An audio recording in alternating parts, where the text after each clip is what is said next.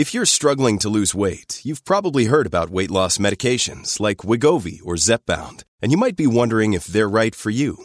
Meet PlushCare, a leading telehealth provider with doctors who are there for you day and night to partner with you in your weight loss journey. If you qualify, they can safely prescribe you medication from the comfort of your own home. To get started, visit plushcare.com/weightloss. That's plushcare.com/weightloss. plushcare.com/weightloss.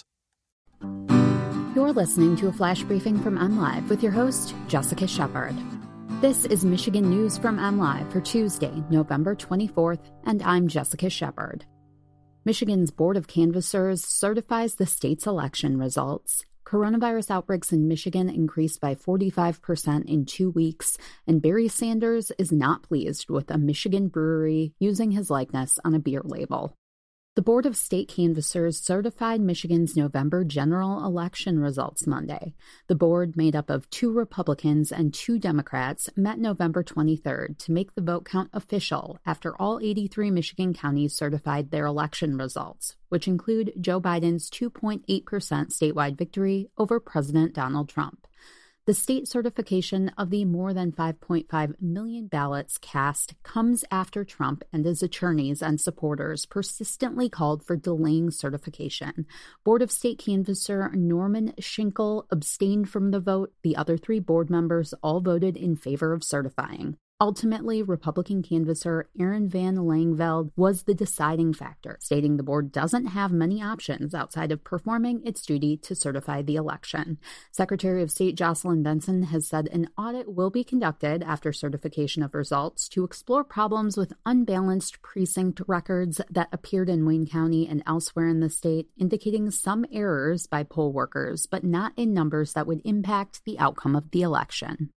Michigan's health departments are tracking 1,185 active coronavirus outbreaks after announcing 318 new clusters Tuesday. The state's active outbreaks count is up 45% from 2 weeks ago, when there were 746 active clusters being tracked, according to weekly data from the Department of Health and Human Services. Long-term care facilities, K-12 schools, and manufacturing and construction settings remain the most common known settings for outbreaks. Restaurants, healthcare, office settings, youth programs, and social gatherings also saw double-digit outbreaks over the last week. While all regions reported new outbreaks, West Michigan's Region 6 had the most new clusters and accounted for 24% of new outbreaks. That 13-county region includes Grand Rapids, Muskegon, Mount Pleasant, and surrounding areas. Michigan's coronavirus surge continues as the Department of Health and Human Services reported 11,511 new cases and 65 new deaths for Sunday and Monday. Barry Sanders took to Twitter to distance himself from the Eastern Market Brewing Company's use of his likeness on the label of their new beer, dubbed Same Old Lager. The legendary Detroit Lions running back said his legal team is already in the process of shutting things down, with apologies to any fans that were duped. I have no affiliation with this company, and they are using my image without any permission. My legal team is working through the process to shut this down ASAP, Sanders wrote on Twitter. Eastern Market Brewing announced the release of the Same Old Lager in a Facebook post, which has since been removed from the page.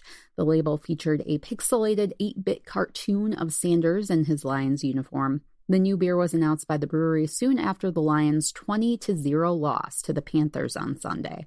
The announcement took a little jab at Lions fans, saying the message was about not setting expectations too high, while, quote, telling yourself the next beer will be the beer.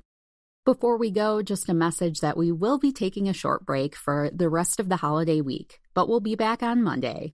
For the latest Michigan news at any time, you can always go to mlive.com and make sure to follow us on Facebook and Twitter. Thanks for listening, and have a great holiday.